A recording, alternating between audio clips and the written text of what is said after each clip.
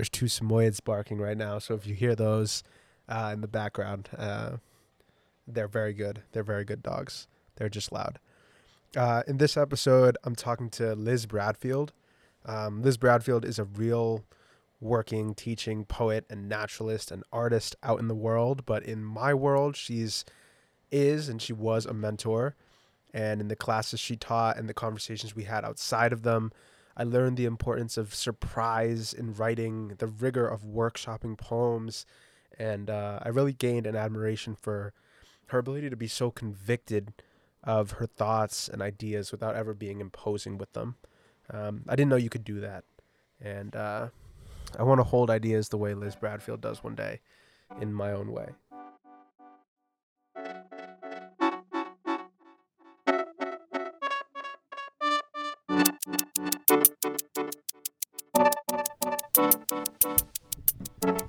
Okay, I think we're good. How's that? Yeah, that looks about right. Okay. I have to judge things by like the sound, the signature they make on the recording device. You don't put headphones in? I can, but what I've found is that it distracts. Yeah. Because you can hear yourself. Yeah. So it's good if you have more than two people. Yeah. But when you have two people, you instinctively know not to interrupt each other too much. Right. When there's more than two, you start hearing that everyone's interrupting each other. Yeah. And then it becomes obvious that you're making a mistake. And in that case, it's great because you learn to kind of shut up a little bit. Yeah. Because when you're having one of those hubbub conversations, you're like, this is great. And then when you're not having, and then when you're listening to it, you're like, I can't understand. There's no way to understand anybody talking. Yeah. But anyway, welcome. Thank you. Thank you for doing this. Pleasure. I was very excited to speak to you. And obviously we've just been speaking for the whole time. I was like, well, I'll set up and we'll get started in a few minutes. And I was like, nope, I'm just going to let it run until we both agree that it's a good time to start recording things. Yeah. But I thought I would start by asking you, how did you come upon Mary Ruefle's work? Oh, gosh. Because I love Mary Ruefle, obviously. I know For you people do. listening don't know that, but nobody listening doesn't know that, but I've known of her work for a long time, and Mary Ruefle, I hope you're not listening, but I haven't read her deeply to this day, but I was at the Friday Harbor Marine Lab, which is out on Orcas Island in the San Juan Islands of the Pacific Northwest. And I was there for a poetry and science weekend a number of years ago. And one of the other poets there, I think it was Rachel Kessler, had Madness, Rack, and Honey. And yes. I loved her mind on the page. I loved the leaps that she took. I also remembered hearing about her, refusal to have a cell phone or be on email or even travel by anything but bus, I believe, when I was at the Fine Arts Work Center in Provincetown, and she was coming down to give a reading there. And that, of course, is fascinating. Yeah, just deciding not to take part in like massive communication bedrock that everyone is kind of a part of. Yeah. And then I've been really interested in her erasures as well. Oh, yes. Yeah. Which are sort of one-offs. Like the actual copy is a one-off. Right. There's been some really great larger exhibitions of her work. I know Mark Wunderlich did one at Bennington College, and I haven't seen them in person, but I've looked at them online, and me too. They're gorgeous. They're really gorgeous. Yeah. And her decomposition book. I love that too. Yes. Yeah, with the erasure specifically, one thing that struck me was how willing she was to go almost a whole page with one and just choose one word. Yeah. Because when I had tried erasures in the past, I felt the need to like choose the best words, even in a line, and make it all come together. But so ruthless. Yeah. And confident in being that decisive with the words she chose. Yeah. Well, I think it gives you a lot more freedom to find an alternate text within the entirety of the text if you're just picking out a couple words a page. You know what I mean? You're not tempted to fall into the linguistic patterns or the thought patterns of the previous text at all, you know? Yeah. Yeah. And that she does it on a real book.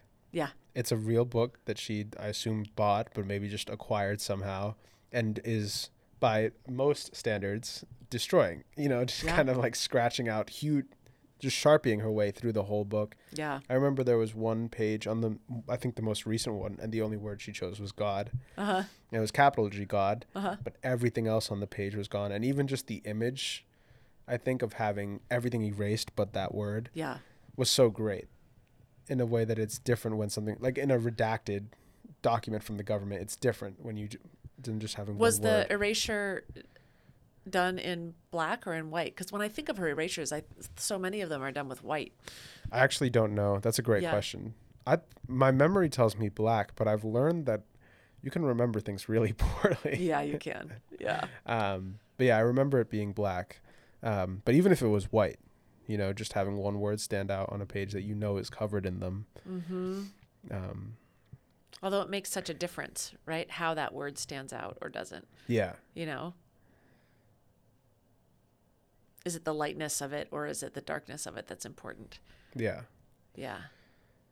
And that word specifically has been, well, when I grew up reading and writing poetry, you wanted to be careful with a word like God in your writing, because it was too easy to make writing into a poem by invoking God a little bit too much, or by, I don't want to say using it lazily, but, well, I don't know if that's the right way to say it, but just if you said like, and my body is my God or something like that, you're invoking a profundity that you don't get to take credit for, Well, you don't want to aggrandize yourself. Yeah. Right? Right. Yeah. But there are certain words like that where you use them, and if you're not careful, they dominate kind of every piece of what you're writing. Oh, they kidnap the poem. That's such a great way of saying it. Yeah. Yeah, they kidnap the poem for sure. Yeah. Yeah. It was that lesson when I was first taught, specifically the phrase "kill your darlings" in poetry, was a real turning point for me as a writer. Yeah. Because I used to love darlings. All I would do is write darlings, and then someone had to tell me, well, you have to write them. You have to write them. Yeah, you yeah, have yeah. to then weed them. Yeah. I have a memory of you in one of our workshops saying, "This is too cute," and then just scratching out like lines of it was not my poem, but it was somebody else's poem. And you're like, "This is too cute," and I don't like it. And everyone in the class disagreed with you because I don't know that they had been told the "kill your darlings" things before, but they were like, "But it's so great! Like I love that line." And you were like, "No, it's cute. I don't like cute." That's the thing. No, it's not that I don't like cute. That's not fair. I mean, I like cute as much as the next person, but in a poem, if it's only cute and if it's not doing any other kind of work, if there's no shadow underneath the cute or shade to the cute or nuance to the cute, then who cares? I mean, it's really the big so what, you know? So what? So it's precious, so it's darling. So what? Why do I care? Right. How often do those... That brings me onto something. We're about to skip very far away from... All right, from I'm ready. Do you have a Twitter? Oh, I just shut it down. You just shut it down? Yeah. Did you make a conscious decision, or were you already not using it? The whole Elon Musk takeover, bye-bye. You let it go after that? Yeah, I wasn't on it very much anyway. I mean, I tend toward Instagram a little bit more. Twitter, I would go over there and kind of look and not really understand the obsession, Yeah. I know there's a lot of poets over there and I got some good poetry gossip over there, but I just wasn't interested in hanging out over there. Right. Yeah. Yeah, no, I agree. I never had a Twitter, but Chen, who is someone we both know and who I've taken a few courses with in the past. He loves it. He loves poetry Twitter, and he loves like the gossip side of poetry Twitter specifically, and getting to He's like, I learned so much, and there's so much, going around all the time. But the thing that I appreciated when I found a nice tweet was sometimes that it was cute. And then but if those lines had been in a poem, I would disqualify them. And I had been thinking about that a lot recently, just because I saw a tweet that was quoting Mary Ruefle, but I didn't recognize at first that it was a line from Mary Ruefle's work. Yeah. It was from Madness, Rack, and Honey, which is probably my favorite book right now, and despite having read it a while ago. But I read it and I was like, oh, this is... So, come on, I get, okay, sure, And then I realized it was an excerpt from, I think it was from the My Emily Dickinson, which is one of the best sections of that work, in my opinion. And then as soon as I recognized it, I was like, oh, wait, but I know how this fits in, and I get that there's so much thought before it, and that there's intention there, and just how valuable that intention is with words in a way that the brevity of tweets sort of takes away. And the long story, the short version of this long story was just that reading things, even if they are the same on the internet or on social media, feels very different for me than reading them in the book. Well, context is everything, Yeah. right? And you approach reading different things, tweets versus poems versus essays versus news articles, with a whole different set of expectations. And I think it really colors what you read. I mean, that you could read Mary Ruefle in her book and be like, oh, this is so amazing and profound. And then you see it on Twitter, you're like, eh. I mean, part of that is that you don't have, as you say, the build up, and you don't have the context. Yeah. But part of it is that the whole armature of the setting just recalibrates your approach, Mm-hmm. The material is the message as much as the message itself. Yeah. Do you ever lose faith in that because you encounter something outside of its context and no longer find it profound? No, I'm just fascinated by it. I mean, I think I'm really fascinated by when materiality matters, when it really matters, when the physical form of something matters, when the evidence of the hand or of a maker really matters, and what happens when you erase the evidence of a hand or a maker, like all of those bots on Twitter, Right. like the Ann Carson bot. And I'm sure that there's a Mary Ruefle bot. There. I would love there to be one. There though. must be. Yeah. There must be. I'd kind of be all right with it. But Yeah. And it's yeah. kind of charming that there is, but that's not how I want to read No. Ann Carson, and it's not how I want to read Mary Ruefle. Of course. Because I think to leap over to Ann Carson, I mean, what I enjoy is the wandering through and discovering these moments that are so shocking, beautiful, tender, horrible, but the path toward it is as important as the Right. moment. Right. I think someone told me when I was much younger, part of I think they said it as like, part of what makes a poem is that it cannot be summarized in any other form other than itself. Yeah. Which is to say, like, you could take it apart and you can tell me what this poem means. Right. But that's not the same thing as reading the poem. Right. And that little, whatever that magic dance is, or that top of your head coming off thing that happens when you read a poem, or when you encounter, I guess for other people, when they encounter different forms of art, I think about all the time, just what is that? What's happening? How does it work? Why is it happening there and not happening on the Twitter, or not happening on the Twitter? Well, and Terrible. I think the question is, if you could answer that question, would you still write poems? Oh.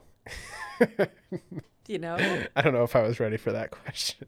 Well, and I don't know if it's a serious question, but I think the fact that it is inexplicable is the beauty of it. Right. Yeah. Did you have someone who specifically got you into poetry when you were younger and started writing, or was it something you did on your own? I kind of did it on my own. I mean, in high school, I had a lot of feelings, and I was allowed to feel them in poetry, and I wasn't allowed to feel them in company. You know what I Yeah. mean? Like I would read Sylvia Plath, and that overwhelming, almost histrionic feelingness, What does that word mean? What does histrionic mean? full of hysterics, Oh, okay. overblown almost, Mm-hmm. dramatic, Mm-hmm. operatic, over the top. Um, that wasn't the way that you were supposed to behave, big air quotes around that. But Sure. that's what we go to Sylvia Plath for. Yeah. Not in all of her poems, but Mm-hmm. in Daddy and the poems that I gravitated toward as a high schooler. And so that was really a lifesaver for me. And then I loved in high school reading Coleridge because I loved his mysticism and I loved his weird, dark, almost gothic sensibility and his kind of yearning toward the occult, the supernatural. I loved T.S. Eliot, partly because it made me feel real smart and grown up to Yeah. read T.S. Eliot, Yeah. I still can't read T.S. Eliot. I really love Prufrock. I love that poem. Yeah. You know, um, but and so they were my teachers in high school. It wasn't a person who was living; it was those books, and they were so necessary to me for these various reasons. But as a freshman at the University of Oregon in Eugene, I took a poetry workshop, and it was taught by one of the MFA candidates there. Her name was Shelley Withrop, and she was from Texas, and she had this way of saying poem, poem, not poem, but Yeah. the poem. And it was so magical to me. I was totally in love with her, not in a real romantic way, but she just seemed like a being from another planet. And she was so passionate about poetry, and she brought in recordings of Gwendolyn Brooks reading her poems aloud. Yeah. And she talked about revision and really turned me on to revision as a creative act. And that, for me, that modeling of how to be engaged with craft, with voice, with revision, that's when it really got exciting for me, because then it became both that outlet and that expression and the mystery and the emotion of poetry that was true in high school and still is, but then also the thinking, right? The Yeah. crafting, the building, Yeah. the moving of parts. I always think of it, and I've probably said this in class, but it became like Tetris, and I loved Tetris as a Yes. kid. You drop all that's a those little great way shapes to down, and they describe it. click into each other, and then the form is filled, and it's satisfying, and it's whole, and you win. And that's what revision kind of felt like to me. Yeah. Oh, that's such a great. And yes. Yeah, that makes sense. It's great how things can make sense across people. Yeah. I don't know. I think that understanding generally is such a miracle, and understanding of metaphors when someone else gives you one. Yeah. Sorry, small thing, but just I admire that about humans. Especially when it's not only like, oh, I understand that metaphor, but oh, I feel that metaphor. Yeah. Yeah. You did our brains did the same dance. Yeah. Yeah, they were, and that's great. Yeah.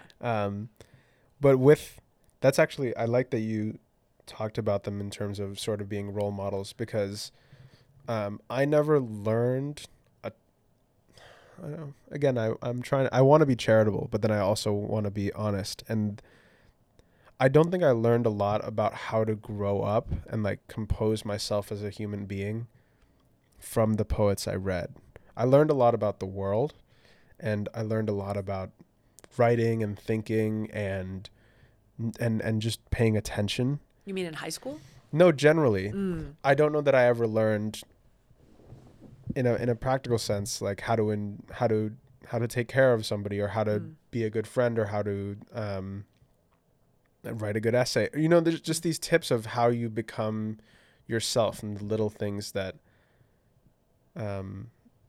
you get involved in to create your own identity.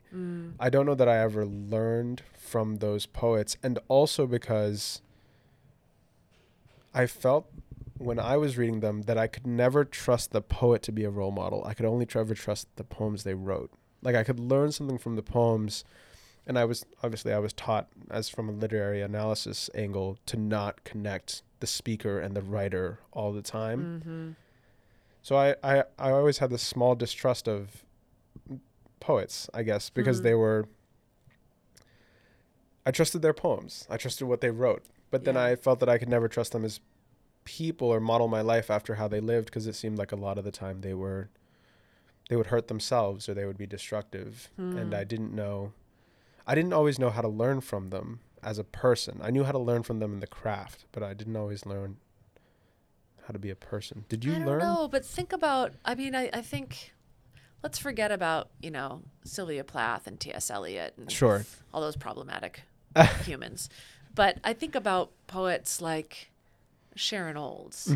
Yes. And her work is so much about plumbing taboo and everyday experience and radical honesty, for lack of a better phrase. And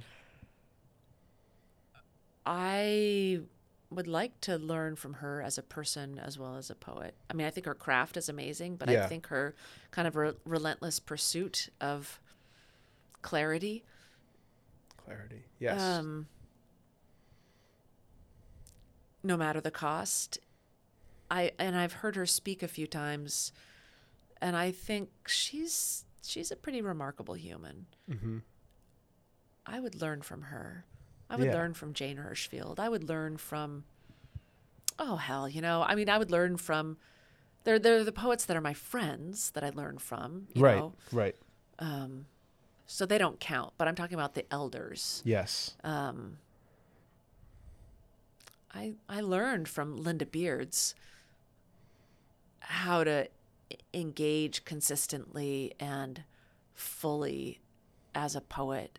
I mean, she just does the work, and her poems are exquisite. Yeah. And there's no politicking and there's no games. She just does the work. Right. She's amazing. Yeah. That's a great point, because one thing, I think we spoke about this, and I know in the last, my last and only remarks I've ever given at Brandeis, one of the things I said was just this idea of, there's just the next draft, like there's just the work you do. For me, as a meditation almost on your ability to control how things go, because as a writer, it can often seem like you don't control a lot. You're waiting for some muse to talk to you and get it right, and or you're waiting to be accepted by, whatever journal you submitted to, or there's just a lot of that feels like it's out of your hands, even if you do very well or you feel that you're very capable. And I know that I have friends in the world of writing who are poets, who have this question of, do I have it? Do I have the duende, the sauce, the stuff that makes that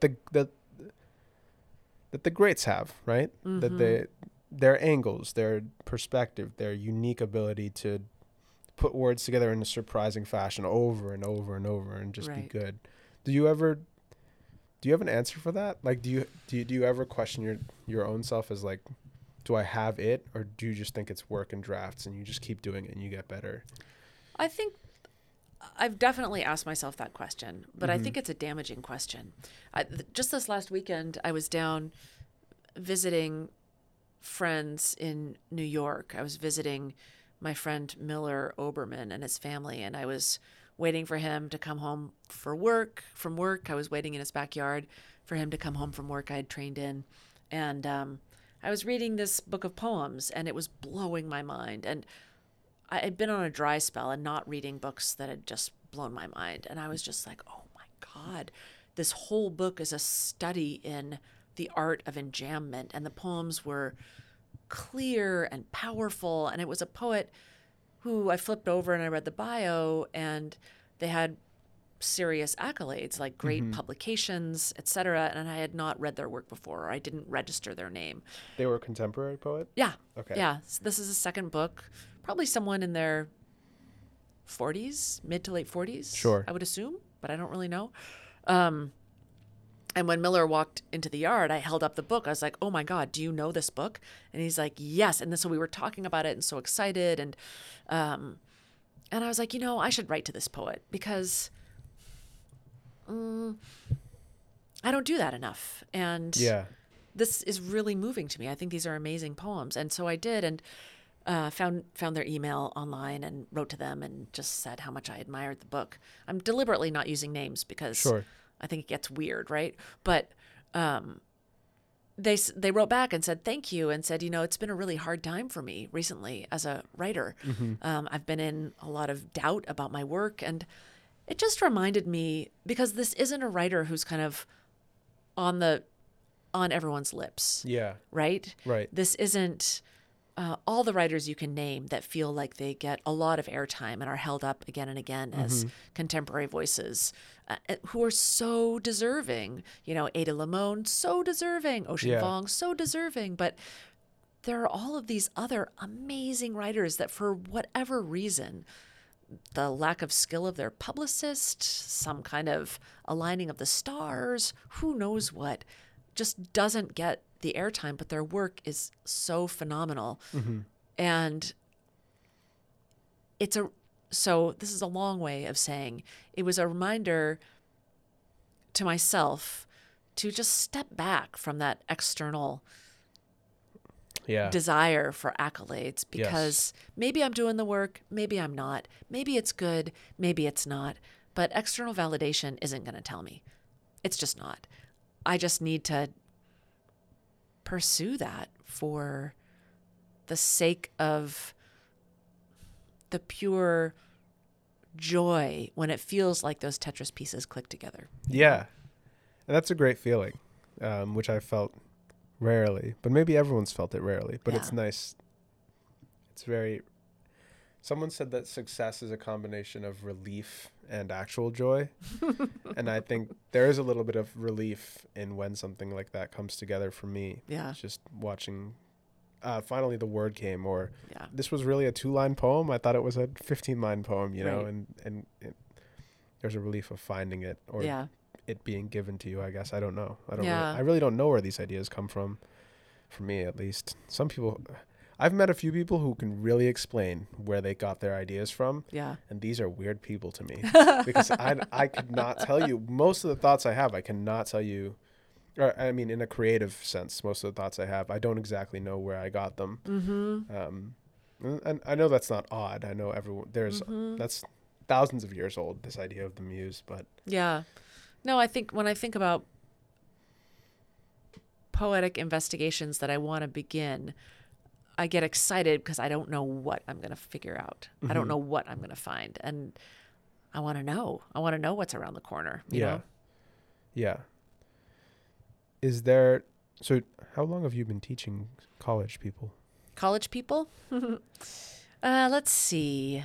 I finished my MFA in 2005. I took a long time between undergraduate and graduate school. And then I was at Stanford on a Stegner Fellowship for a couple of years. And I did some teaching while I was there, mentoring. And then I came home and was living my life, working, doing website design, doing naturalist guiding kind of work. I started teaching in the low residency program for an MFA program, actually for the University of Alaska Anchorage. And then I took a walk with a friend of mine, and she said, "Oh, you should apply for this visiting writer in residence gig at Brandeis." And I was like, "Really? All right." Yeah. And that's kind of how I ended up here. Oh, wow. So that's what I want to do. Aside, I told you about buying a house, and I told you Yeah. about the work I'm doing right now, but my goal for a long time has been I want to teach English. I'd like to do it at a high school level because that's when I was most impacted by it. So Yeah. I feel like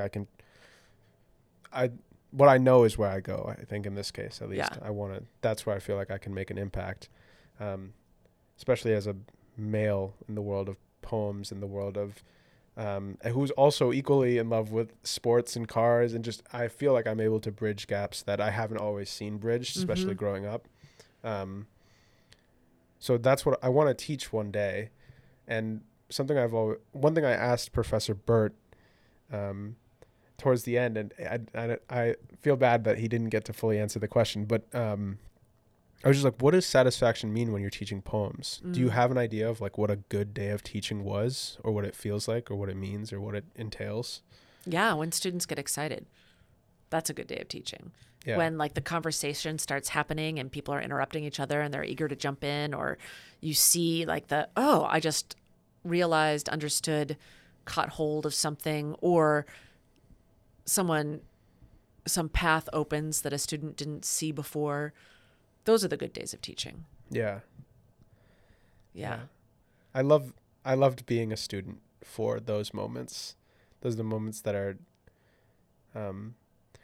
sometimes I think teachers who teach poetry bring in a poem they love, and they're just bringing it because they love it. And I've experienced a few times where they brought in a poem, whoever was a professor or a teacher back in high school, and they would teach it, and those of us who liked writing would know that this wasn't really part of the curriculum. This was just like, they love this poem and they don't want to tell everyone, you're only learning this because I love it. But that's why it was there. Gosh, though, don't you wish they would say that? I wish they because did. Demonstrating that love of a poem, I think, is as important as teaching it. Yeah. Like being able to say, I just want to share this with you because I love it. Yeah. I think that's really valuable. Yeah. And I think you did once, I think it's a Kay Ryan poem. Yeah, Tree Heart, True Heart. Tree Heart, maybe? True Heart. Yes. Yeah. Yeah. And you were very transparent about, I just love this poem. I love that poem. Yeah. There are a few poems that every time I read them aloud, not when I read them silently, but when I read them to other people, I can't help it. They make me cry. Yeah. You know, they get me. And yeah, maybe it's vulnerable to share that kind of thing, but man, those are the best poems. Yeah. You know? Yeah. When they work on you, I guess, and it's obvious to everyone that they've worked on you. Yeah, and they're not going to work on everybody, right? No, but yeah. I think we're all seeking those poems that just strike us to the core. Yeah. You know? Yeah. It's, I don't know, it's like looking at something, and then just for me sometimes it's like looking and seeing a reflection, and it's not a mirror, it's a poem, you know, and you're just like, oh, you're telling me something, you're talking to me, and you didn't know you were doing it, but this is definitely talking to me, and no matter how many people are in the room, you're sort of sure that it's speaking to you. Yeah. It's a very unique feeling. Yeah. I have friends who don't do art in any capacity. Yeah, me too. And I don't understand them. I really don't understand them because I don't know if they don't have that feeling or if they have it for something else. But yeah, I don't know either. I mean, it just feels so essential to me. It's hard to imagine that that's not expressed in some way, shape, or form in everybody, whether it's cooking or building things or who knows what, yeah. you know? Yeah. Yeah. Do you care about memorizing poems? I was just thinking about that Tree Heart, True Heart poem and thinking, gosh, do I know that poem by heart? You know, the hearts of trees are serially displaced, pressed outward annually in a ring. They don't give. The hearts of trees are true. I say no more springs without you. I missed a little in the middle. I think memorizing poems is really valuable. I have a few poems that I've memorized, not as many as I should have. I like to write them out. Usually they're shorter poems, right? I like to write them out on index cards, and they're at home right now, but usually I keep a little stack of them in my bag and go back and look at them and refresh them. And just, I like to touch them. They're poems that I love. Yeah. You know? I think it's valuable, if only for the meditative time you spend on that poem, how the poem, first you read the poem, appreciate the poem, figure out what it's about. Then you start then it starts to become abstract because you're just focusing on sounds and one word and the other, and you kind of lose the meaning. And then something else clicks into gear. I think there are these levels of memorization where you're holding the wholeness of the poem in a way that you wouldn't if you're just reading it. And that's a really different relationship. Plus, I love having lines of poetry kind of kick around as I'm moving through the world, Whenever I'm out in icy places and I see floating ice, an iceberg, I always think about Elizabeth Bishop. I always think about her poem, The Imaginary Iceberg, which starts off, we'd rather have the iceberg than the ship, although it meant the end of travel, which is such a funny beginning to a poem. Yeah. And whenever I'm at the beach and they're the little peeps, little sanderlings, sandpipers running along the edge, I always think, well, it's Elizabeth Bishop again.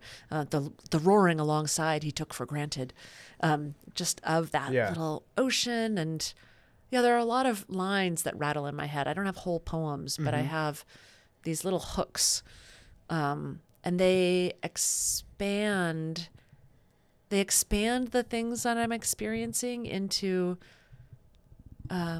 that deeper possibility of metaphor making, of understanding, and they also stitch them back in time. It's like, oh yeah, thinking about her again because I saw that bird again. Yeah. Is so every poem I've written while I've known you, except for actually we did an exercise at the beginning of some of our classes where we would write. It was like I think you said draw yourself if you were like Batman or a seal or something. Yeah. And then write a poem. Yeah. But almost everything I've written in the last 5 years was typed, not written. That's bad. Thanks. So do you meditate? Do you write your poems or do you by type hand? them? Yeah. Always by hand. Always by hand? Yeah. Do you think that's a lost, that's something valuable is being lost by not doing that? Yes. I really do. And science proves it. Yeah, of course it does. Yeah. Yeah. But I think, who knows? Will that change over time as people's minds shift? Maybe. But for me, I love the feeling of a notebook in my lap. I love the feeling of the page. The computer typing has become so much about email that I see. I can't be at the computer without checking my email. I know I should, but I can't. And that becomes like doing something. Right. Where the act of writing a poem is kind of the opposite of doing. Right. Which I love about poetry. And so, yeah, I really like the mess of writing. I like that my scrawls and erasures are visible on the page. The hesitations. I like that I can tell what mood I was in by the state of my handwriting. You know what I mean? There's so much that's erased with typing. And drafts. Yeah. Yeah. I then I go to the computer, right? And then that's the start of revision. Oh, right, for because me. you have your draft system. I do. Yeah. Yeah. Which is good. I adopted it, and Does it work for you? It does, but it takes up a lot of space. But it's all inside of itself, I guess. So it's not like it.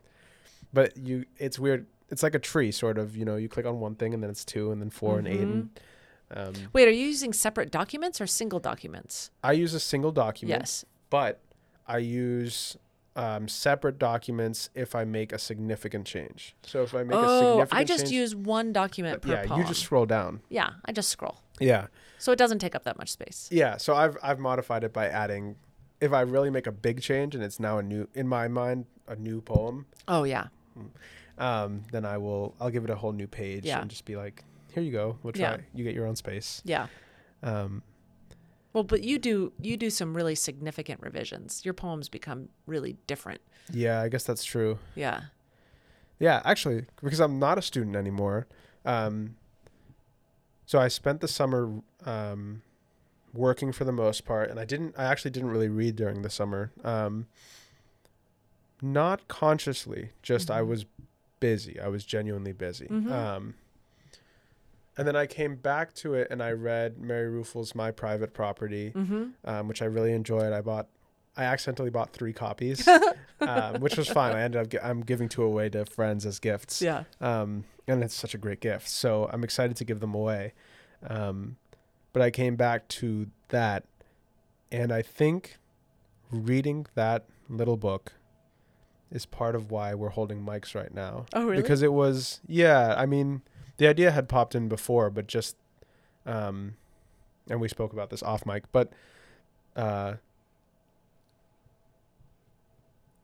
spent months not thinking like that. I graduated, and I think I sent this in my email as well, but I graduated having, I think, told you, I think I'm going to take a break from this for a while. And as soon as I took a break from it, for real time, which for me is only months, but real time, I immediately realized I was not ready to stop learning things. I wasn't ready to stop being a student of this work and having the excuse that studenthood gives you to just care about something and devote time to it. And yes, I have to write a paper about it, but also I'm just devoting time to it. And the idea that now I could still write, I mean, it was a weird thought, but I was like, I can still write a paper. There's no one to turn it into, you just write it for yourself now. Or it becomes an essay for LitHub. Yeah. Or something like that. I have a great idea for an essay that but I don't have the time, but I'll make the time. But yeah, reading that book and coming back to it was important because it was sort of a punch in the face. That's not the right way to use that That's phrase. Not very what nice. Is it? It was a kick in the gut. Yeah, a kick in the gut. Is that the right violent I'm not phrase? Sure, that seems very violent. No, but it was a realization. It was a beam of light. It was a beam of light that I have to think this way. I have to spend time thinking this way, talking to people who think about and care about these things. Yeah. And if I don't, my soul will die. Like something will really die. And I remember talking to my friends who had in high school been artistic in one way or another and had shown like skill in that field and then ended up doing, I have one friend who does like biomedical engineering and does not write or paint or draw or take photographs, which was their thing, like they used to. And I'm very sad about it internally because I'm like, no, you're really good at that. And and it's part of what makes you interesting and part of why I like talking to you and part of your identity that will never be categorized by your employment and that will be valuable to everyone who cares about you for who you are. Right. Outside of your abilities. Outside of your employable abilities. Right. Outside of your CV. Yeah. Yeah. And I watched a lot of my friends give those things up over time. And I realized I was about to do the same thing. And I was like, oh, I can't. I have to turn back. And even if I end up spending more time on this than I do at work and it ends up being obvious and then I end up getting fired, like I'd much rather take that risk because at some level it's not a part of myself I'm willing to lose. Right. And I thought it was a part of myself I was willing to put away for a while. I don't know why I thought that, but it's not, it's something I just have to keep. I'm glad. Yeah. Me too. But it does mean reaching back in time a little bit to people like you who I was like, who were guiding figures, or in your case, like the guiding figure for how I wrote here. I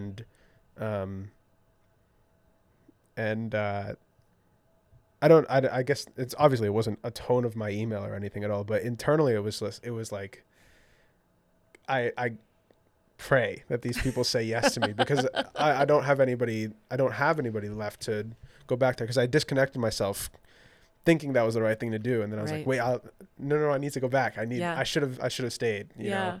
And that's why I came back to see Portia do, her reading. Wasn't that a great reading? It was a great reading. Yeah. Now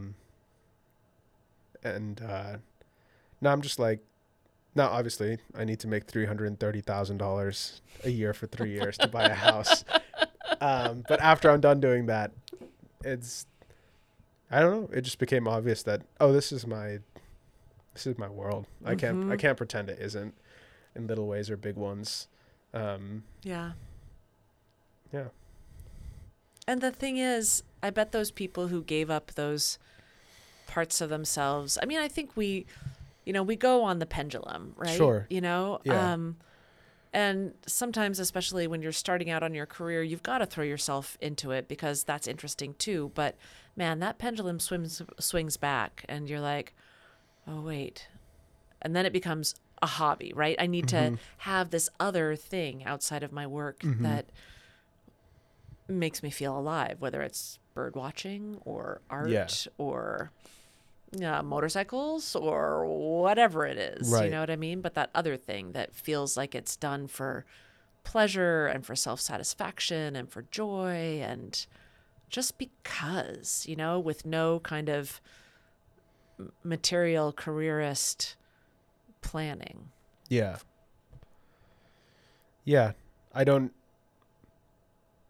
I hope everyone's pendulum swings back a little bit. Yeah. And that they, not even just artists who I cared about as artists, but also people in any field who have, who move away from their hobby, quote unquote, or their little niche joy. And then for one reason or another, legitimate reasons. Yeah. But I hope they all swing back. I hope so too. Yeah. Maybe it swings, maybe that it shifts into something else, right? Maybe it's family or maybe it's who knows what. But for me though, it was always a little bit of a community. Yeah. Not a little bit. It was always the people I wanted to talk to. Yeah. I didn't want to talk to people who didn't care, you Right. know. I do have friends who don't care, but they were friends. Most of them were friends before either of us had figured out what our little thing was. Maybe since we were like 6 or 7, Yeah. So it's very old friends. Yeah. But yeah, it was just, these are the type of people I want to talk to, the type of people I want to hang around, the types of people whose ideas I care to indulge in. Yeah. Even if those are the types of people who, when I disagree with them, I actually do care what they say, because they love something the way I love something. So they must, Yeah, and the engagement with people like that, it's just pure joy, right? I mean, it's all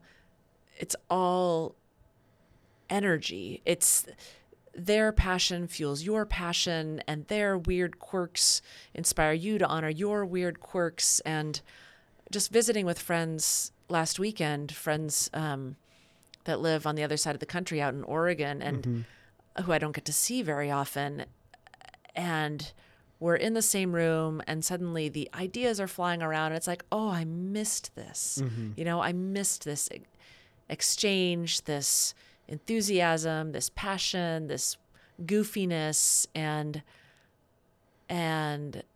seeing their vitality and the vitality that springs forth when we're together just makes me want to live better. We need those people. Yeah.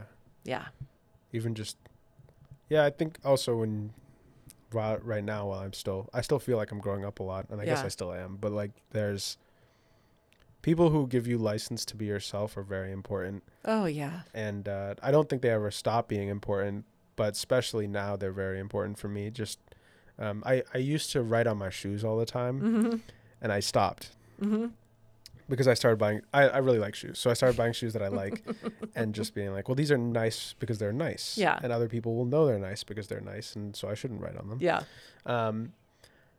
And that stopped me from writing on my shoes from the time I was like 14 to like 2 weeks ago. And then I watched a video by the guy Van Neistat, who I had mentioned earlier. And one of his things is he customizes basically everything he owns. So if it's metal, he has a metal engraver. Almost everything else, he has a wood engraver that he'll use for, and he's built everything, right? So he built his own desk and he engraved it, and his Swiss Army knives he engraves with the metal engraver. And he writes on his shoes. And then I wrote on my shoes again. I noticed that, actually. I was like, is that part of the shoe, or did you write on that? Yeah. But the license to do that again, to be myself again in that little way, which is like, these are brand new shoes, but to just immediately, I want to write on them. I want to write these things on them. Yeah. And I expected it to feel like I'm me again, but what it actually felt like was, as I said before, like reaching into the past and grabbing something that I thought was gone and just being like, oh no, I can bring this with me, and you get to carry it with you, and you don't have to give it all up. And that's such a relief, actually. Good. Growing up, just being like, oh, you don't have to give everything up to be an adult. You can just keep things, and that's okay. Totally. Yeah. Yeah. So I'm trying to think what my equivalent of writing on my shoes would be. I don't know. I don't have a great idea right now. It's okay. But yeah. Anyway, I think I should probably let things wrap up. Getting like kind of late. But I really appreciate you allowing me to do this and spending time with me. It's really nice. Yeah, it's great. Yeah, and it's really fun for me to see where students go after graduation. You know what I mean? Especially students who I've worked closely with on their creative work. And yeah, I never know exactly what's going to happen, right? Right. Yeah. And I love getting these little messages from a field as people kind of feel their way into whatever else happens next. And yeah, I hope you get to interview Mary Ruffo. I hope so too. Yeah. I really hope so. I've asked a few people who are just my friends, just like, should I even try? Should I do it? And they're all like, yeah, you should definitely try. Of course you should try. Of course you should try. Yeah. So I'll try. She's coming to town next Wednesday. So I'll be there. See what happens. And so will she. Yeah. Nice. Awesome. Thank you so much. My pleasure.